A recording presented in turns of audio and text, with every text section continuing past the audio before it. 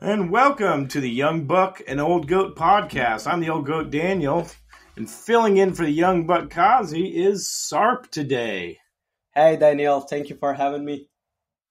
Of course. Thanks for joining us. Here on the Young Buck and Old Goat podcast, we will highlight and discuss some of the most important developments in the world of digital assets and cryptocurrencies. And as always, this production is presented for educational and entertainment purposes only. Nothing said here should ever be taken as financial advice, and we recommend you always do your own research. And please like and subscribe and rate us 5 stars. It helps us reach more people, and we would be eternally grateful.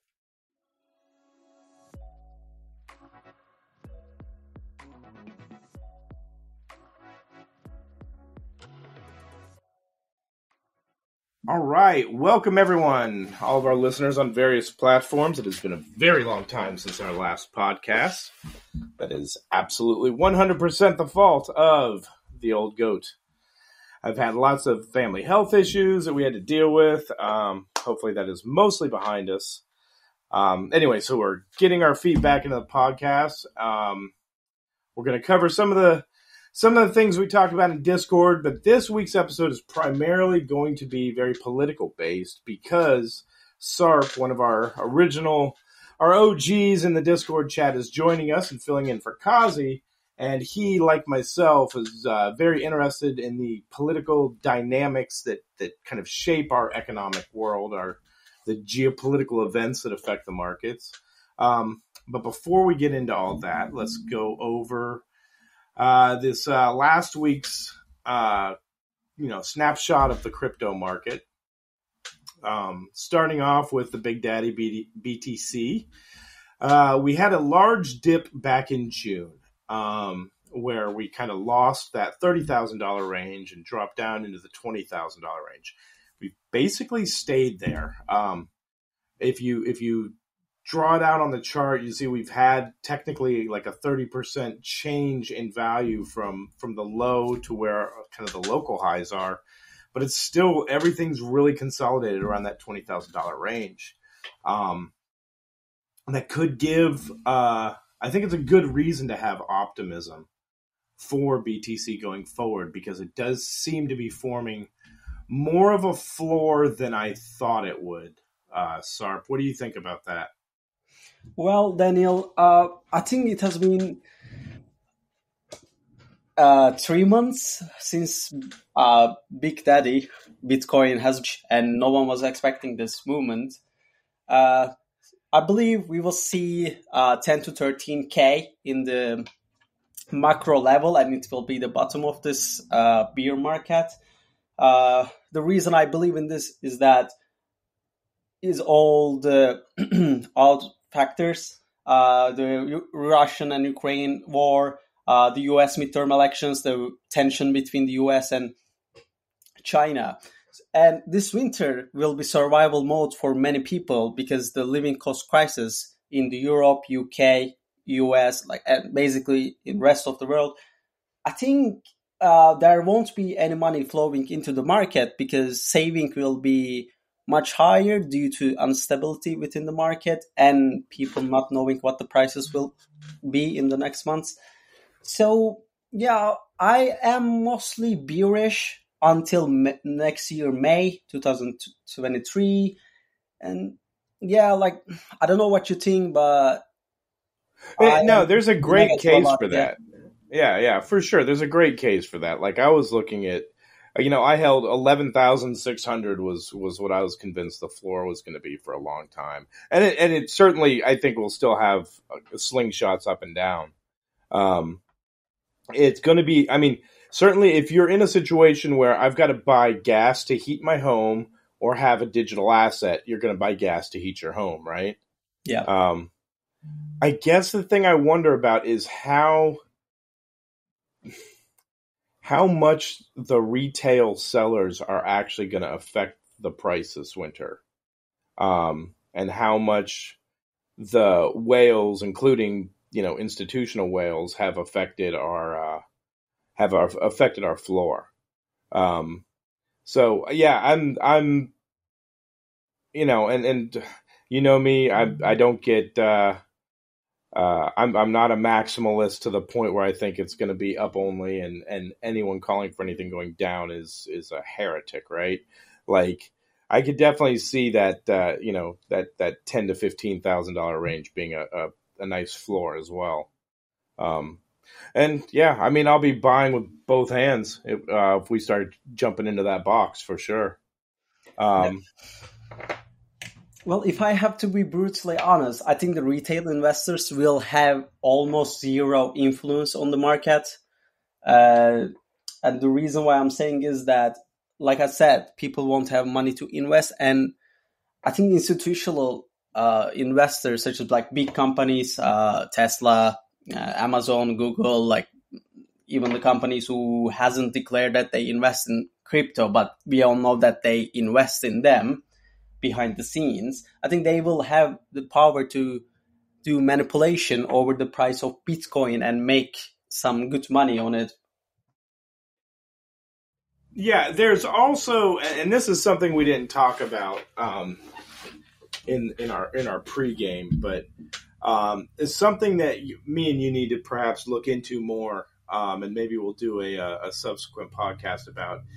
Is there's a theory that the price of Bitcoin is not necessarily what's propping up MicroStrategies, but it's actually the other way around, that MicroStrategies is what's propping up the price of Bitcoin. In so much that, and it's kind of hard to know because we don't know exactly how those loans are structured.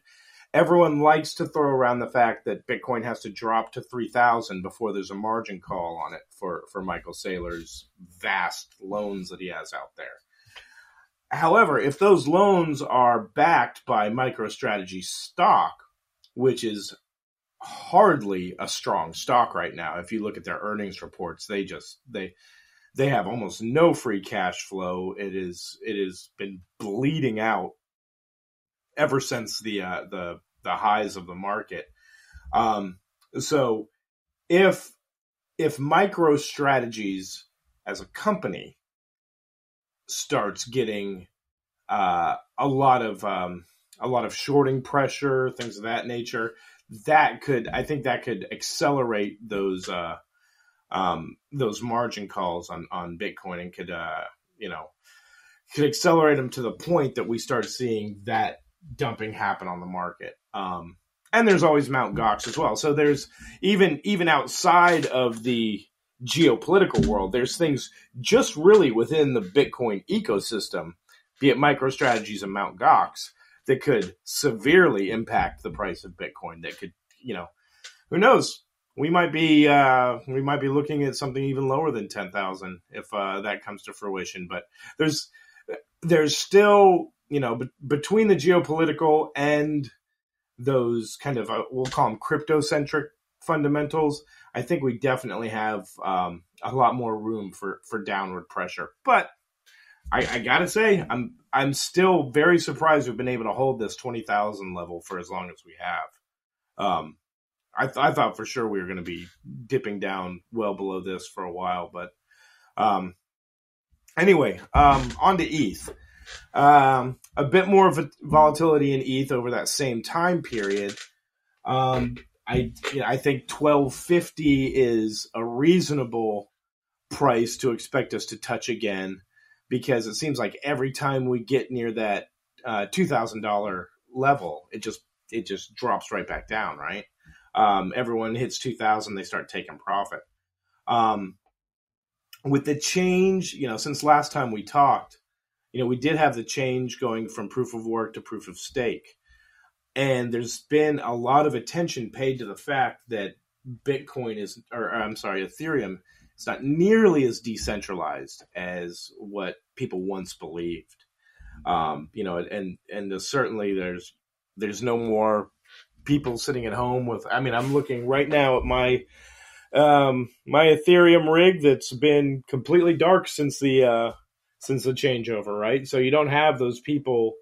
You don't have lots of small miners out there securing the network. You've got a few stakers, and I think it's something like, I don't remember the exact total, but it's a ridiculous amount a ridiculous percentage, like 85% or higher, that's controlled by like 3 or 4 wallets. Something insane, right? So, and it is starting to be looked at as, it's an American crypto by a lot of people are referring to it as that. Because I think that so much of the staking is taking place in America, and it seems as though if there are American regulations such as sanctions lists, things of that nature, that the Ethereum network will comply with those very quickly. As soon as that starts happening, we kind of lose the script in crypto a little bit, right? I mean, it's no longer a monetary system to free the masses. It's now it quickly turns into a form of control for governments, right? Definitely not what Satoshi had hoped for, but all right. So let's look at the news. Let's see. We had talking about the Federal Reserve. They are still on course with their 75 basis point hikes. Jerome Powell has, in his last speech, it was kind of interesting because there was definitely some mixed messages there, right? It was, we're going to continue to raise 75 basis points, and we're also going to look at decreasing that. I think there's some competing theories out there. There is, of course, their forward-facing dictate that they're going to do whatever it takes to curb inflation. Now, it doesn't take, even a sophomore in an economics program to figure out that just raising rates is not going to curb inflation. The world's economy runs on energy, right? And until energy prices come down, I don't think we're going to see inflation come down. And I have yet to see any reason to think that energy prices are sustainably going to come down anytime soon.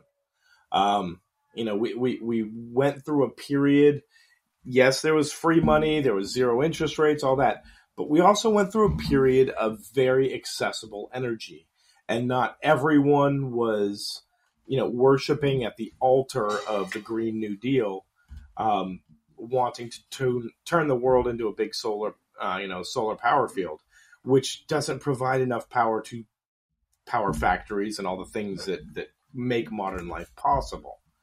Right? I mean, and hey, look, at my house right now, I've got 51 solar panels on my house. Right? So like, I am a fan of alternative forms of energy.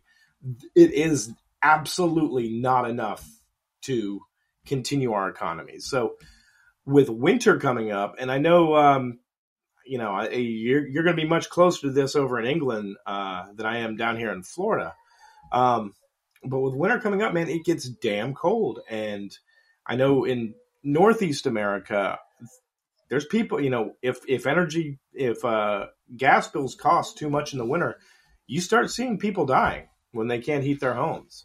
And so it's hard for me to believe that all these interest rate hikes are solely about inflation. What I believe they are about is inducing recession, or what you'll hear every once in a while, they'll let it slip. They're looking for demand destruction.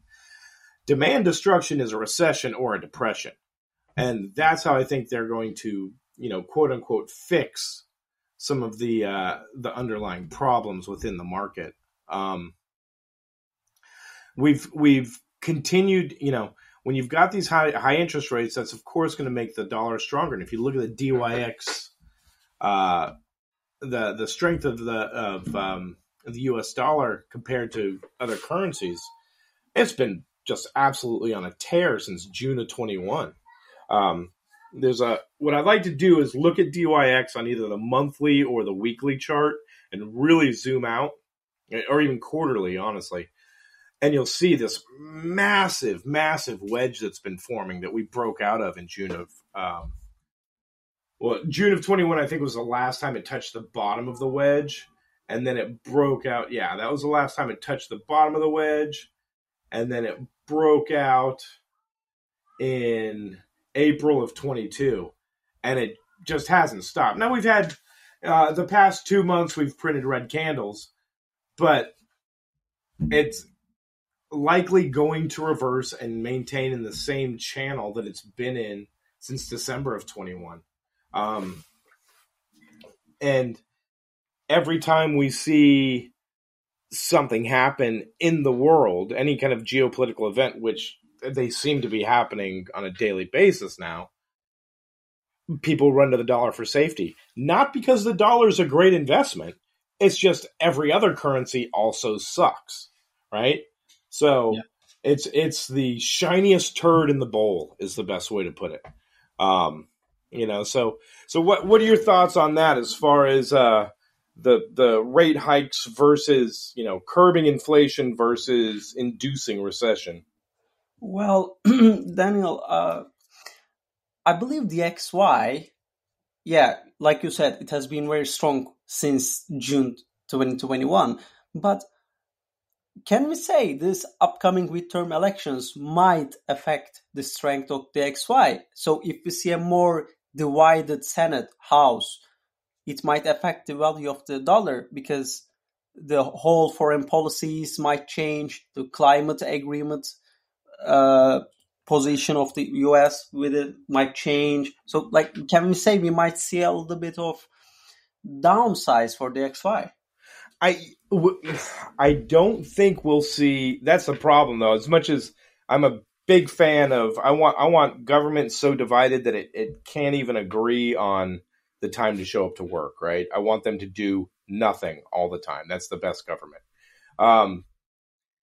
The problem is the change in political atmosphere is likely going to result in more restrained spending. Okay? More restrained spending will likely lead to a stronger DXY, right? So I could easily see even more upside because we're not going to see the huge, these huge spending programs that the political left and Democratic majorities are more of a fan of. They're not going to get through Congress, and certainly not in these next 2 years. So we would likely see a much tighter monetary policy, which will then lead to a stronger dollar. So right now, DXY is showing strength because everything else is horrible. I can see DXY continuing to show strength because everything else is still going to be horrible, and the U.S. will be taking measures to curb government spending. So it's actually, in some ways, just from a market analysis, it could add a certain amount of fuel to the fire. So you believe there will be hawkish policies coming in? More. Yeah. It's far more governmental hawkish policies from the right wing than the left wing. Yeah. Yeah, absolutely. And it's, that's so moving into our next topic, right? And this is, certainly probably the biggest topic that we could just rename the podcast, what matters in markets. And it's all about Tuesday. It is all about the upcoming U.S. elections. Like it or not, it leads the way, right? Trump is dominating the conversation here in the U.S. in a lot of ways.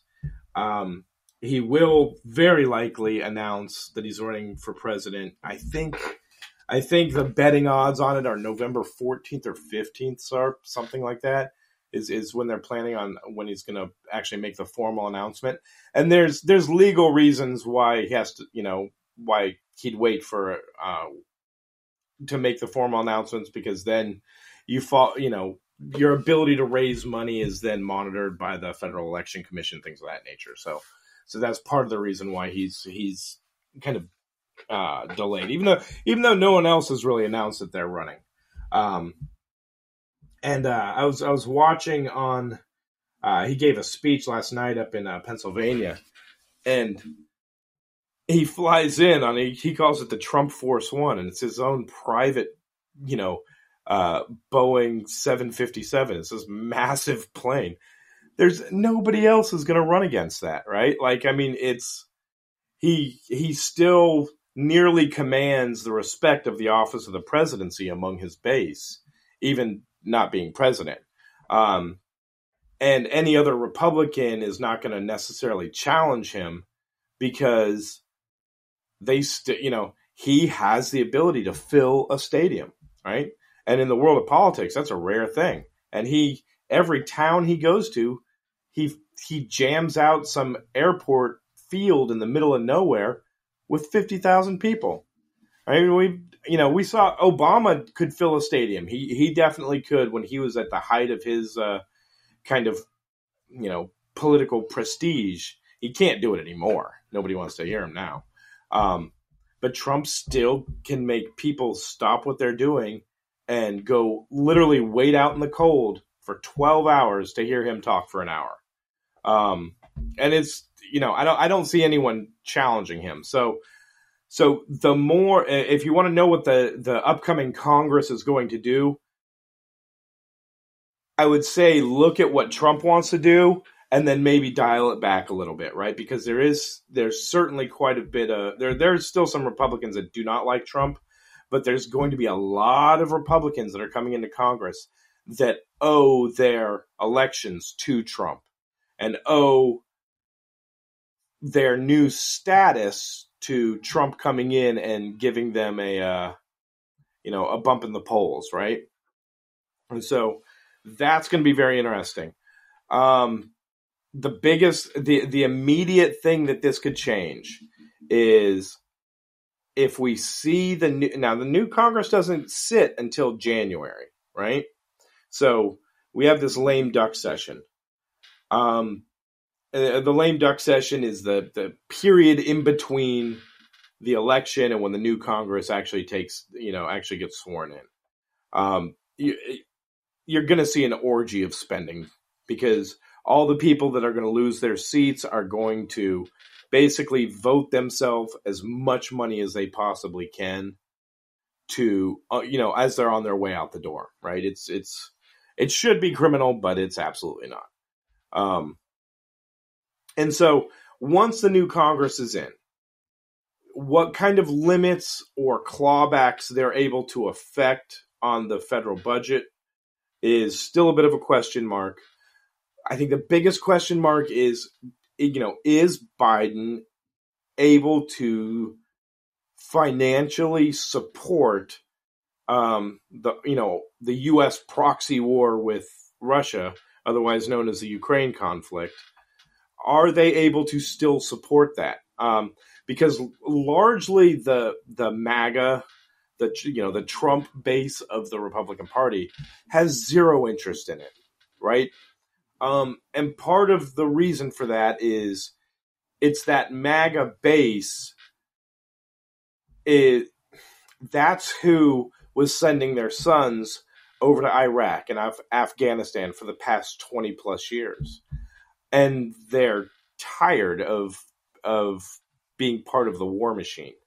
They all are very pro-military, but they're by and large very anti-war. And that's where actually Trump got a lot of support over here in the U.S. because of the fact that he generally de-escalated wars. And now Washington didn't like that, right? Like Washington, D.C. makes a lot of money off wars. And all the businesses that are in and around Washington, D.C. makes a lot of money off of wars, which is part of the reason why Trump was not very popular up there. But among his base, and so it's a larger kind of political theory question as far as how much sway does the electorate actually have on the politicians that it elects into office. Generally, I'm pretty bearish on that, right? But I that spending and the the support for Ukraine, I think will have a massive. I think we could see that's one thing that could probably bring the DXY back into normalcy is if the U.S. starts pulling that support away, and Zelensky realizes, oh well, maybe I should go to the negotiation table, right? If the U.S. stops support for that conflict, we'd be negotiating peace very very quickly. And so it'll be interesting to see if that happens. That's personally that's what I hope happens. Which I may get some hate for, but that's fine. It like all things in politics certainly remains to be seen because there's also a lot of hawkish guys on the right. You've got Marco Rubio, Lindsey Graham, Mitt Romney, all these guys. They've never met a conflict or a war that they didn't want to ramp up and go full bore into. So, anyway, what are you hearing about it on your side of the pond? Well, I think the midterm elections will have a huge effect here on the Europe side. Well, if we assume the Republicans win the House but not the Senate, American politics will be even more divided than now on a range of issues. So, for example, like for now, there's no evidence that this can change, and partisan control will affect the U.S. military budget and its commitments to NATO or funding for Ukraine, which you talked about. Yet, if many of the Trump supporters get elected, that could change. So it's likely that the President Biden will continue to support Ukraine, but he may find it harder to find money or weapons because, like you just talked about, there will be more hawkish policies, more Trump supporters might be in the Senate. So additionally, a Republican House with many Trump supporters may follow the former president's lead and be less supportive of the U.S. assistance to Europe, Lithuania, Ukraine, especially Ukraine. So it might be more difficult, to get support for further actions from the Congress. And if the war escalates, there's no danger of U.S. pullout from NATO or cutting back on its support for Lithuanian or European security in the next 2 years. But there's still a chance that Trump might run and win again in 2024, which I believe he will definitely win against Biden this time. And yeah, were that to happen, then Europe will be back to where it was in 2019, when the Trump was last president. So it may leave many of us to wonder if he and the US will there be to support their security needs. So, Daniel, my question to you would be, do you think if Trump gets reelected again in 2024, do you think he will keep support Ukraine? Yeah, I don't think so. I think, so Trump got impeached the second time because of a phone call to Zelensky. And honestly, it was just a stupid impeachment. It was, once they released even the transcript of the phone call, it was, he asked Zelensky to look into, to look into some of the corruption and bribery allegations that were being made over here. And I mean, the fact of the matter is Ukraine is and has for a very long time been a very corrupt country. And so there's a lot of people that believe that impeachment was a way to get Trump to lay off of Ukraine because there were certain powers in the U.S. that had wanted what's happening in Ukraine to happen for a very long time. And that's why, Joe Biden's son was on the board of an energy company in Ukraine. Mitt Romney's son is on the board of an energy company in Ukraine. Very many high-ranking officials find their way over to Ukraine after their service to the U.S. government is done. So there's definitely a revolving door, especially within the intelligence sector, I would say. And so I don't, Trump also was trying to get Germany to not only pony up more money for NATO, but to get off of Russian dependency on oil for a long time when he was president. So I kind of think Trump is going to treat it as more of an "I told you so," and Trump is very. I mean, he really is quite anti-war, so he's going to do whatever he can to de-escalate the situation. I don't think. I would say I don't think Biden is quite as dovish, but to be honest, I don't think Biden is necessarily in control of a damn thing at this point. So it's whoever is within the White House that is making those decisions. And a lot of these kind of faceless bureaucrats we don't know what their desires are, but they've certainly they've certainly had no problem trying to ramp up and sell this war to the American public. It has not polled with very much support at all, that's for sure. But one thing I just thought of, Sarp, that might be kind of interesting, and you and I have talked about this, is what is, when it comes to Turkey's role in all this, and there's a possibility that come Tuesday, the United States will elect its first Turkish citizen to the United States Senate, right? Dr. Oz is a Turkish citizen. He's going to be a dual citizen, which I think that's probably a first as well. This would also be the first Muslim ever elected to the U.S. Senate. But I think what matters more is the relationship to Turkey. So, I personally don't know if Dr. Oz is close to Erdogan, but certainly I think Turkey could be a big winner after Tuesday. I think Turkey could probably see a surprising rise in support if that happens. Now, I don't think that all necessarily rests on Dr. Oz. I think Turkey has positioned itself for all the problems Turkey has, they've certainly positioned themselves well this past year, right? Turkey matters on the international stage again, and it's probably more so than it has in the past decade or two. So I just wanted to get your thoughts on that. Well, I can easily say this: Dr. Oz is closer to Trump than he is to Erdogan, because back when Trump was in the presidency, he had so much influence over Erdogan and on Turkey. I don't know if you remember, but there was this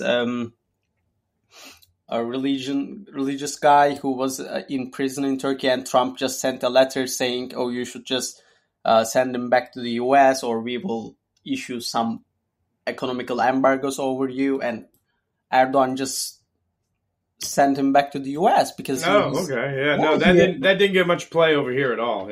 Yeah, exactly, because economically, U.S. has the power over Turkey, and Turkey has no cards to play when it comes to money, because the strength of Turkish lira is all-time low. The inflation is, the official number is, I think, 95%, but the real number is over 200%. And back in Trump's presidency, he always had the power, and if he gets reelected, I think it will be the same, and U.S. will have more influence over Turkey. But on the other hand, like you said, Turkey has some roles at the moment when it comes to especially Russia and Ukraine deal, which is the grain issue. The supply of grain has went down drastically when the war started, and the prices of many food products went up. So, and this week, Russia said, it will rejoin a deal to allow Ukraine to export its grain, which Erdogan stepped in to get it back together. So a few days earlier, Moscow said it will quit the deal because its naval fleet in the Black Sea were threatened by Ukraine. And Erdogan helped Moscow get back on board. But on the ground, nothing really changed. But, Erdogan called Putin and apparently made it clear that Turkey had all the leverage, which was a very bold move. So the grain deal never actually stopped because the ships kept on going anyway. And, Russia was sort of worried that Turkey would join the Western sanctions, which I believe they would never do that because Russia is closer to Turkey more than US is. So, yeah, the thing is, they sell drones to Ukraine. So it's so complicated where Turkey is standing when it comes to Russia and Ukraine crisis, because at the same time they are very close with Russia, like Erdogan and Putin, but at the same time they sell drones and military weapons to the Ukraine. So, I would say, yeah. Yeah, when I was kind of when I was thinking about this the other day, and possibly even, playing out these kind of strange case scenarios in my head, Turkey is a member of NATO for honestly no good reason. I remember 22 years or 21 years ago, I was doing VBSS operations in the Gulf. That's Visitation Board Search and Seizure. When I was in the Navy, and we were looking for oil that was being smuggled out of Iraq onto ships. And it was technically a NATO operation.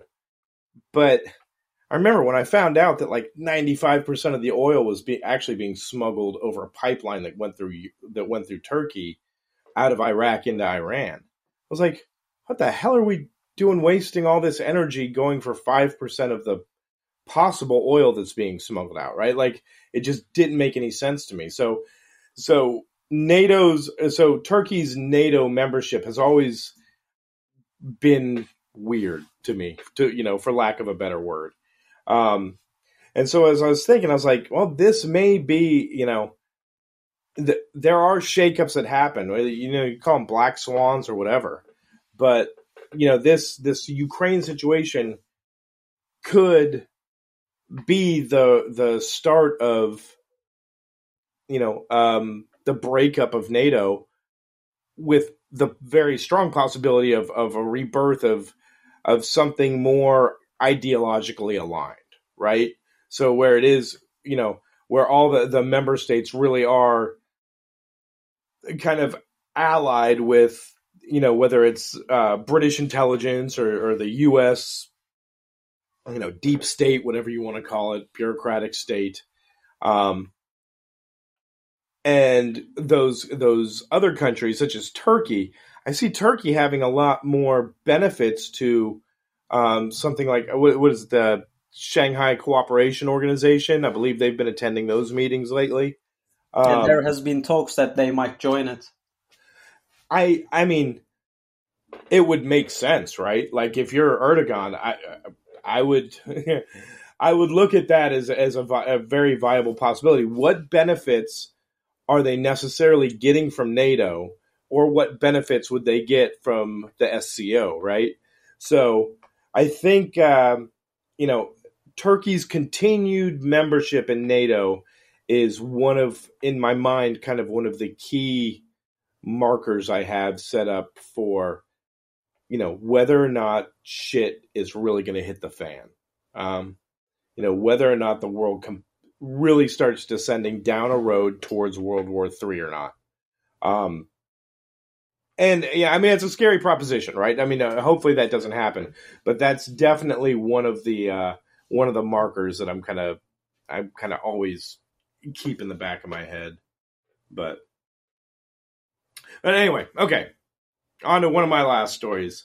Now that we've talked about enough depressing stuff, the Elonification of Twitter. Elon Musk now owns Twitter since last time we talked.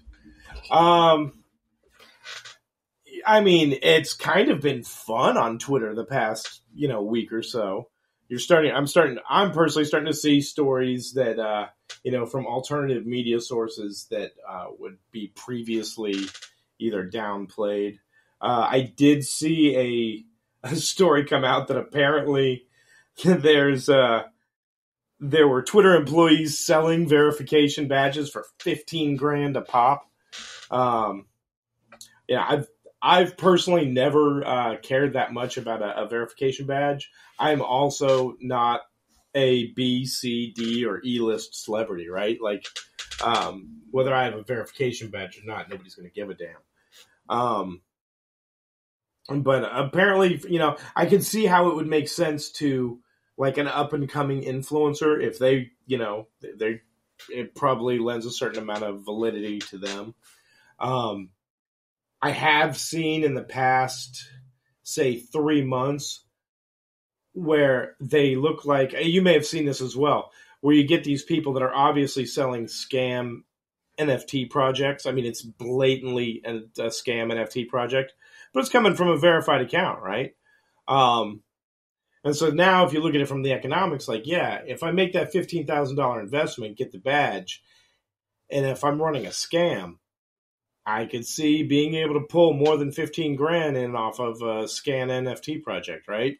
Like, it's horrible, but I could definitely see that happening. So hopefully Elon getting there will help put an end to a lot of those bots. And if there's anyone out there that doesn't think Twitter has a bot problem, by all means, go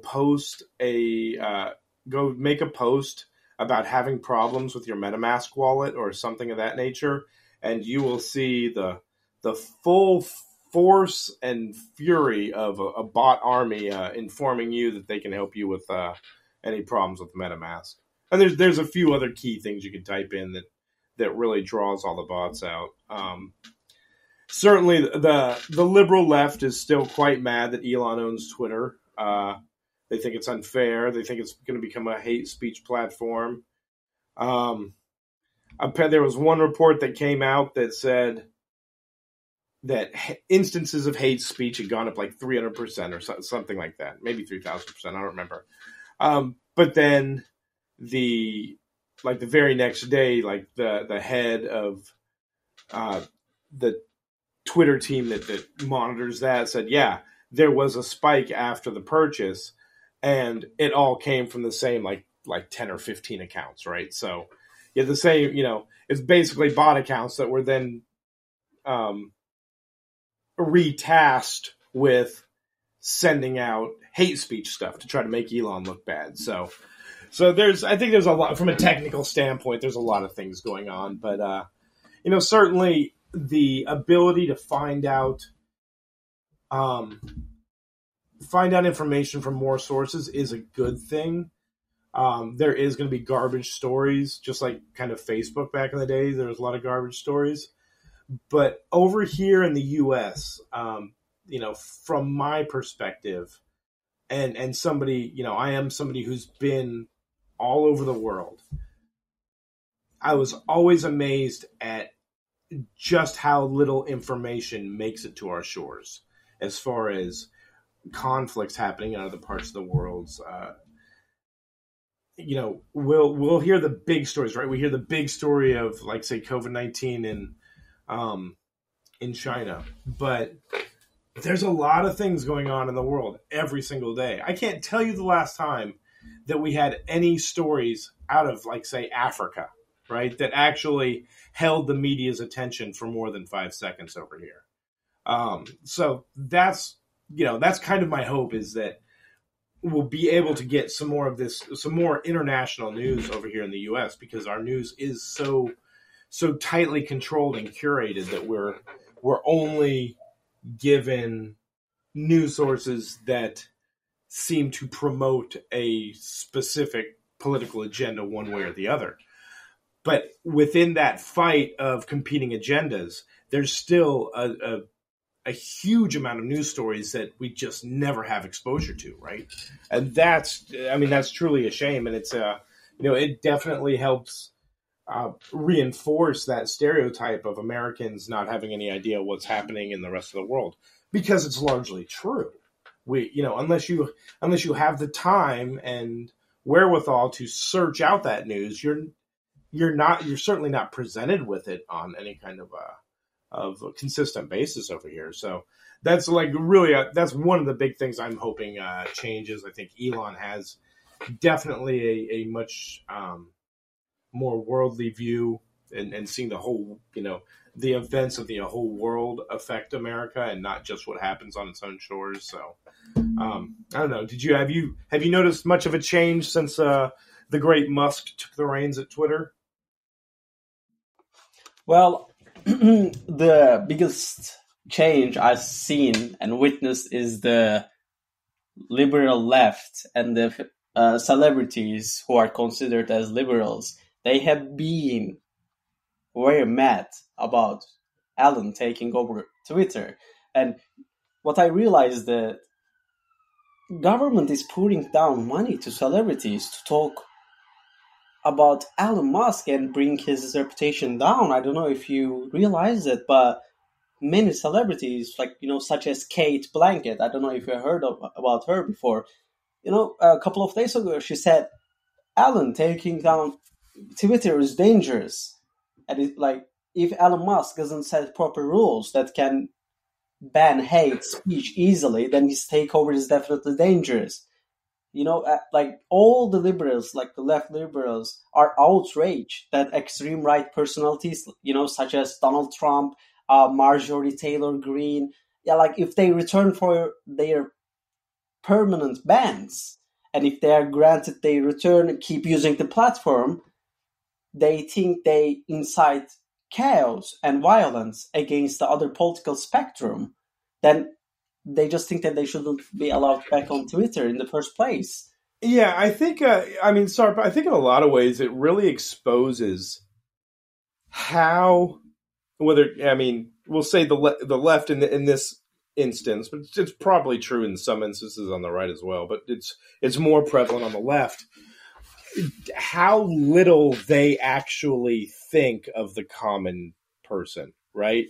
That if I read a tweet from a person, I'm automatically going to sign up for whatever ideology they're pushing, right? It's the elite tend to deny the common person any sense of critical thinking or agency on their own, right? Like, you can't let that person on there because then everyone will start thinking like that. Well, no, that's not actually how human brains work. But I just think they don't have any respect for. I don't think they have any respect for the we'll say the unverified class, right?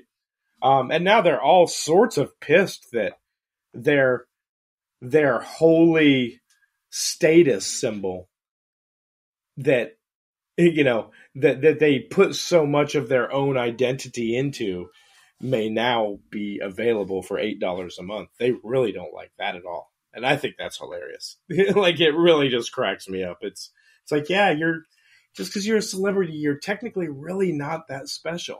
I mean, congrats, but you can just as easily be, a plumber or whatever and get verified. And I really hope that happens because they just need to have their egos stripped down some, because they really, I often tell people, I don't really think our political issues are left versus right nearly as much as they are up versus down. I think it's an elite ruling class, and this expands well beyond our country's borders over here in the U.S., but I think there's an elite ruling class that, by and large, has no respect for anyone that would be seen as middle class or below, right? And yeah, so if Elon can help bring low the arrogant class, and then screw it, man, I'm all for it. Yeah, what might be interesting actually, if Elon brings Trump back to Twitter just right before the elections. It might actually, it might actually influence the elections. It's possible. So there's also there's a lot of variables, right? And that's why I think it's lost in some of the discussions about Elon and what he's doing is, well, Elon, he's not just Tesla, right? He's also SpaceX, which means he's also got a lot of contracts with Department of Defense. He's also Starlink, right? which means he has a lot of contracts, probably with the NSA, right? Because they do signals intelligence gathering. Yeah. So there's going to be a certain amount that Elon does not want to bite the hands that's feeding him. So all these are. I don't think anyone can actually know what Elon's going to do. I could see him just delaying until after the midterms because it doesn't. He certainly doesn't have. There's certainly no. There's no benefit to Elon to let Trump on in the next couple days, right? He could wait until after Tuesday. Now, during the lame duck session, I think Elon's going to do like all the people in power, and they're going to kind of take a pulse of, all right, here's where the country's at.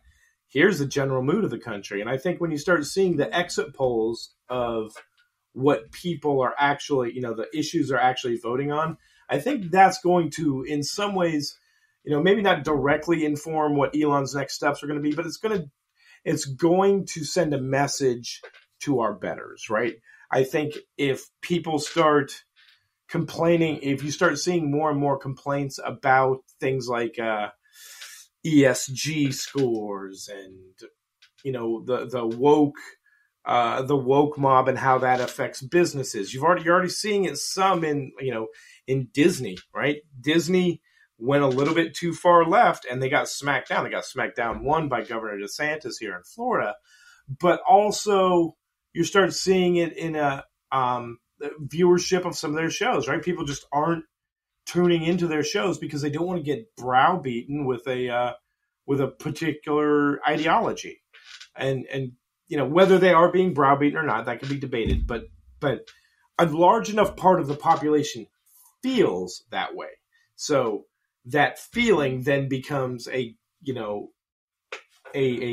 marker as for how that corporation is going to react in the future. And in Disney specifically, they've already been, there's already reports that the CEO of Disney has been lighting up the phone lines for the past week, talking to Republican leaders on Capitol Hill, because he wants to make sure that, hey, I know we haven't really been on your side lately, but we want to make sure there's no hard feelings, right? So you could start seeing a lot of businesses crawling back from that kind of extreme leftist ideology. And so that'll be kind of interesting as well, because the reason why, Elon would be at kind of the mercy, I would say, a bit of the executive branch because of the businesses he has. But a lot of businesses are far more worried about who controls Congress than they are about who controls the executive branch. The reason being is because Congress is who can make your life absolute nightmare with investigations, right? That's one thing that Congress has a kind of monopoly over, is this ability to investigate and hold congressional hearings, and if they know that something is going to rile up the American public, they can hold these congressional testimonies and primetime television. So there's a lot of variables going on right now, right? And we'll see. I think in that November, December timeframe will be very interesting. And how that affects Twitter remains to be seen. Ultimately, how it affects crypto remains to be seen as well. You've got some great proponents for crypto on the Republican side of the aisle that may push back against what the SEC is trying to do. So it's really like, we keep coming back. Every story we talk about, we kind of come back to Tuesday's election, and it really is going to be it's the dominant force in the world right now, is whatever happens on Tuesday. So anyway, man, that's about all the stories I've got. We're creeping up on an hour, but let's see. We've already talked about Russia agreeing to rejoin Ukraine. What else you want to cover, Sarp? Well, that's much about it from my end. Yeah, we got. Oh, we've had a new prime minister since last time we talked. Oh yeah, exactly. Well, after a long time of instability within the markets in the UK politics, I think he will stay on the seat for long term, and I think it's a good sign for the markets because some sources say that he's he's wealthier than the royal family, and he has like super good connections within the financial world. And I think for the medium term, I see United Kingdom going into a bullish momentum. Yeah, he's definitely a friend of of big finance. There's no doubt about that, right? Like he's Goldman Sachs alumni. Yeah. It's a lot of it still. They are. There's a point you brought up before we started recording about the mortgage rates in England. That could certainly cause a lot of political instability if people start defaulting on their mortgages, right? Like the last, we'll say, comparable time was 2008, 2009 during the global financial crisis. Was slightly different, right? Like mortgage rates, it was the defaults started catching up and affecting the mortgage markets because of the mortgage-backed securities was, and there was a lot of other factors, but that's kind of been one of the larger variables that happened. We don't have as many of those variable mortgages over here in the U.S. since the mortgage crisis back then, right? Yeah. But I think it's still the mortgages tied to the interest rates are still more popular in England. So that's something that definitely could wreak a lot of havoc on the English market, but also that's where you can start seeing political change being ushered in, right? And I'm not an expert on British politics by any means. I don't think we're going to see a return of the Brexiteers kind of wing of British politics. My guess is that you start seeing more of a leftist movement would rise up during those kind of times, right? During those severe economic instabilities, you definitely get more of a populist feel. I think we're seeing the start of that in the U.S. I don't know how that's necessarily going to present itself in England, though, because when people start losing their homes, you lose a lot of your philosophical principles when you're homeless. You know what I'm saying? Yeah. Since you mentioned about mortgages, I can get into that a little bit before we move on. One of the reasons why it can't necessarily slam on the brakes as hard as the Fed, like the Bank of England, is because here in the UK there are so many mortgages options. Like it's totally different than what you have in the US. So many households that have got those relatively short-term mortgages and that we have in this country, that every time a household has to renew it here, it says a new interest rate. So for Bank of England to change the rates as hard as Fed, they're not able to do that because of this. And 2 million mortgages are going to get rolled over like that by the end of 2023. Now, it's going to be a real pain on household finances and midterm costs. Yeah, just so I can understand what so it's common over there that your mortgage gets rolled over and you get a new interest rate, huh? Yeah.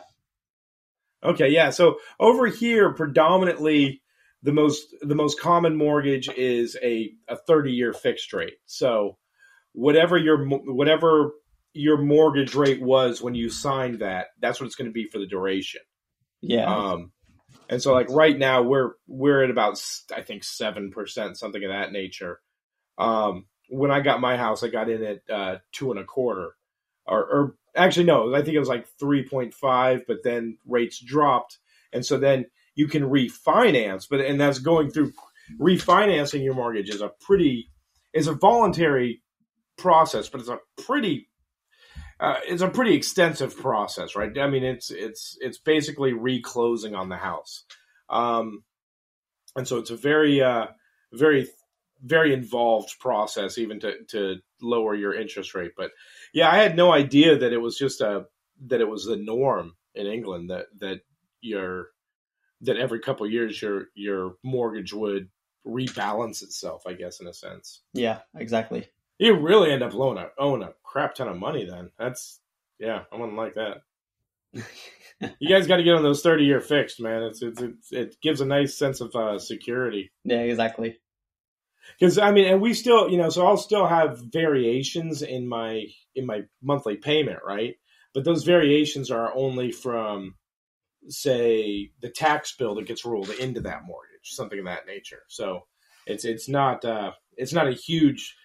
You'd be you probably aren't going to see more than maybe a 5% increase or something like that in what you're expected to pay per month. So, yeah.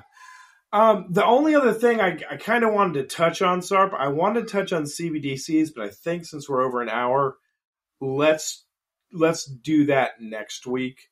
I don't think hopefully nothing happens in the world of CBDCs within the next week that we miss, but we'll kind of focus more on that next week, and then we can actually kind of maybe give a little bit more of a history on it, development on it, who the big players are, and what the competing interests of the World Economic Forum, the Federal Reserve, and ultimately what the new Congress has to say about it, because I don't think we know for sure what the Republican leadership thinks of CBDCs.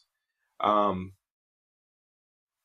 think by and large, CBDCs they face an uphill battle, mainly probably because of Jamie Dimon over here more than anyone,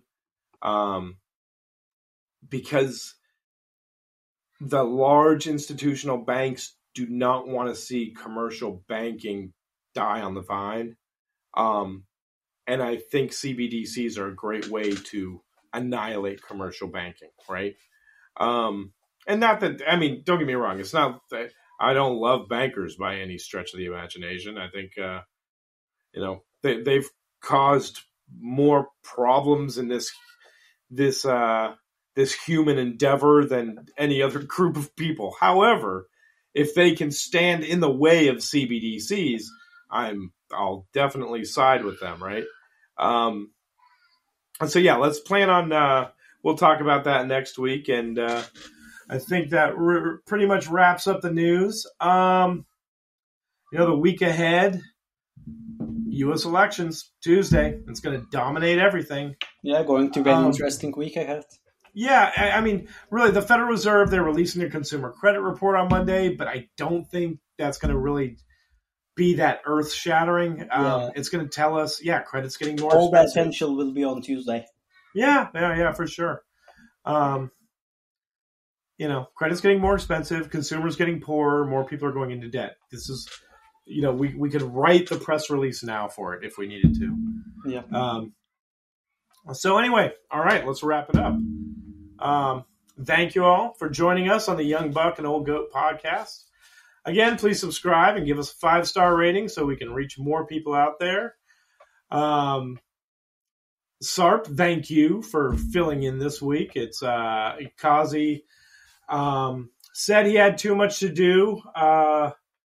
We don't know if we necessarily believe him. I think he probably found cooler friends to hang out with. Probably. he's probably going to go launch a new coin or something. But anyway, Sarp, please take it away, my friend. Well, thank you, Danny, for having me this week. And you can follow me throughout the week at Twitter. My handle is SCryptolord, and that's with 2 Ds. And again, thank you for having me. It was a pleasure. Yep. And I'm on Twitter at Old Goat Crypto. Very unverified, extremely unverified. And if you get a chance, please make your way to patreon.com/CryptoKazi. And there you can find information where you can join our Discord. It is a highly active community. Let me open it up real quick, and I'll tell you just how many people, unless you know, Sarp, how many people are in the we are over 1,100 people. 1,100, my God. That is fantastic. Yeah, it's a great community, and Sarp and I happen to be the ones that are probably more fixated on the geopolitical events, but they are, honestly, we could probably do multiple podcasts just from this one Discord group, because you've got some people in there that are just experts when it comes to charting and market analysis, playing the perpetuals. Some people, focus in on just the, blue chip. We got some people that are more focused on low cap. I'd say definitely if you get a chance, make your way over there to, like I said, patreon.com/CryptoKazi. And again, everyone, thank you. And we'll see you next week on the Young Buck and Old Goat podcast. We may have to change the name, though, if we're going to have Sarp here. So if you have any suggestions, hit us up on Twitter what you think the new name should be. Maybe we'll just call it the Crypto Goat podcast or something. Yeah, Crypto Goat podcast sounds good. All right. Bye, everyone. Bye, everyone.